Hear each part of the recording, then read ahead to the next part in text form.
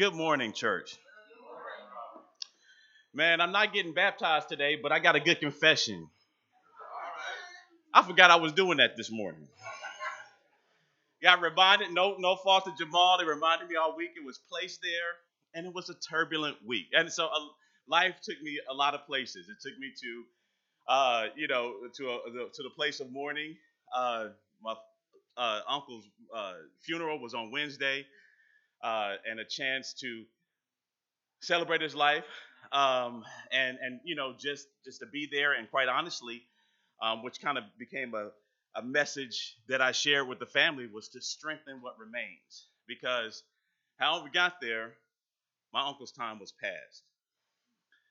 And so and because of his end, struggling as he did through the end, not in pain, but just the life literally being sucked out of him. Those that loved him, just we were a little distraught or distance because we knew there was nothing we could do for him but pray. And then at the end, well, at least the suffering's over. The storm is passing over, as they say. And for mankind in general, even as it says in Ecclesiastes chapter 7, the end of a matter is better than its beginning, and patience is better than pride. And if you're of the world, it's not hard to understand. That seems odd because the world is always about living up in the now and making the most of the opportunities we have before us. But when you add a spiritual perspective, it allows you to look beyond that. Because, think about it. My wife said it just this week. Youth is wasted on the young. And we said it before, it's like, if I had only known this before, if I had only known this years ahead, I would have done it differently. And we try to, when we have children that we either teach or influence or have, or nieces and nephews and grandchildren, we're like, look, remember this. This is important. We want to offer them advice because, again, we want to guard our hearts, and hopefully we do, not to make them, now you live the life I couldn't, but we want to provide, the wealth of the insight that we've gained. It's like, I want you to make informed decisions, have the information I didn't have so that you can make the most of the path set before you. But the world tells them, live in the now. It's all about now, because the only thing you have to look forward to is death and decay. You don't want to wait till you're old and broken down. You want to live and enjoy and experience life now. In Psalms 53, it says, the fool says in his heart, there is no God. They are corrupt, and their ways are vile. There is no one who does good. God looks down from heaven on all mankind to see if there are any who understand, any who seek God. Everyone is turned away. All have become corrupt, and there is no one who does good, not even one. Do all these evildoers know nothing?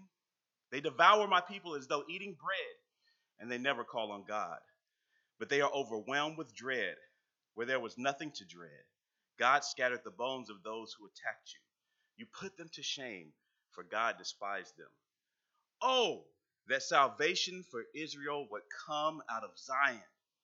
When God restores his people, let Jacob rejoice and be glad.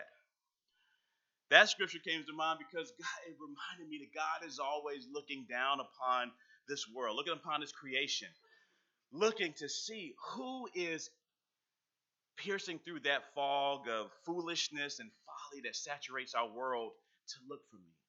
Who recognizes my hand and my imprint on creation, on the providence and grace that they experience in their life? Who's able to look beyond struggles and challenges and hard times and see a greater hope?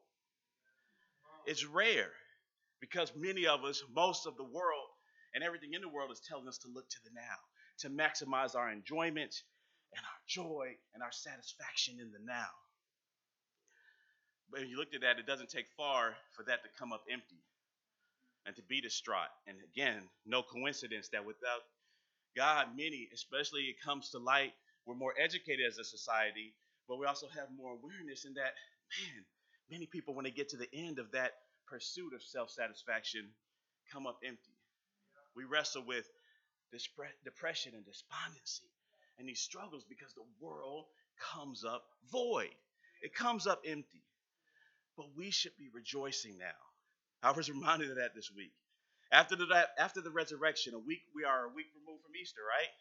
Celebrating as we do each week, Christ's death, burial, and resurrection, we're celebrating with much of the world with us last week.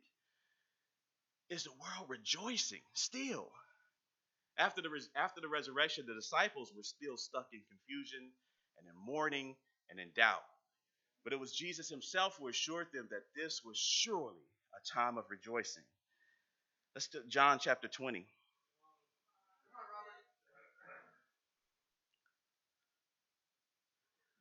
In John 20,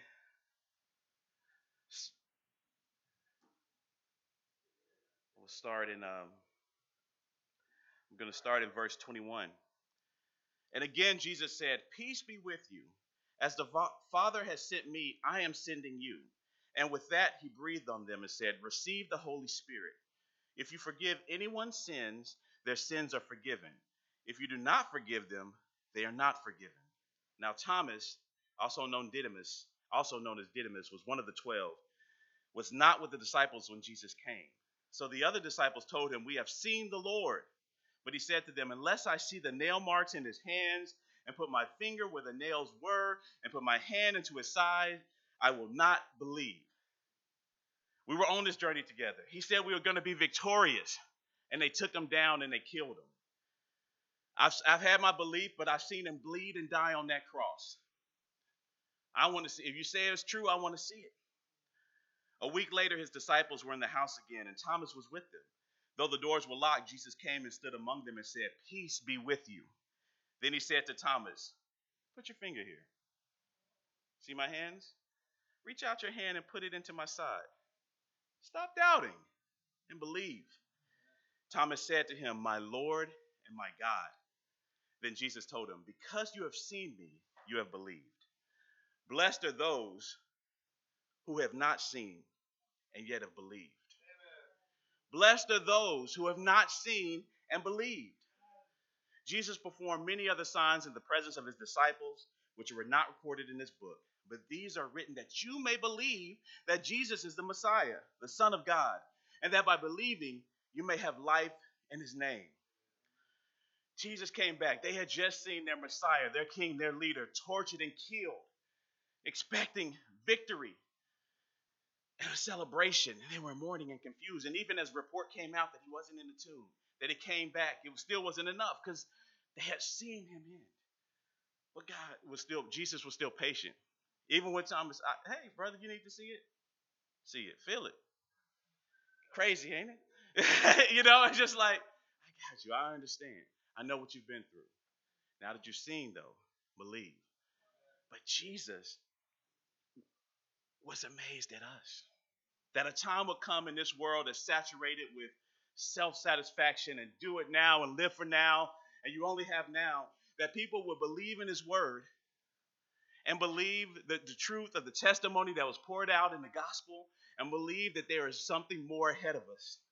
And he was encouraged by it. He honored the faith that we have in God's word. So let us rejoice as those who know the best of life, true life, lies ahead of us. And that to me is what I'm reminded for today when we take this communion, this cross. It is a time to be mournful and reflect, because a life was given. A man had to die. And more than that, God himself had to endure that suffering. But he did, and he willingly did, because he was looking forward to rejoicing with us all, those who walked with him and those who would believe. And we are those that believe. So let us rejoice today as we take communion, believing that God is honored.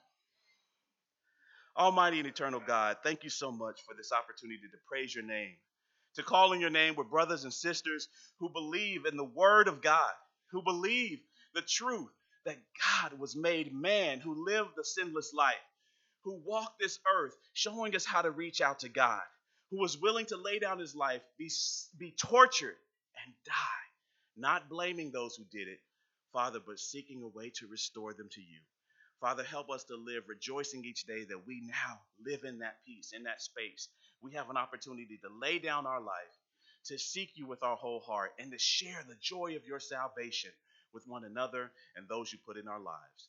We are grateful for this time, God, and we know that even though we may struggle with things, with pain and discomfort and setbacks in this life, We don't have to just bank on what this life gives us, Lord. Thank you that we can look beyond it to a time of rejoicing and celebration and union with you.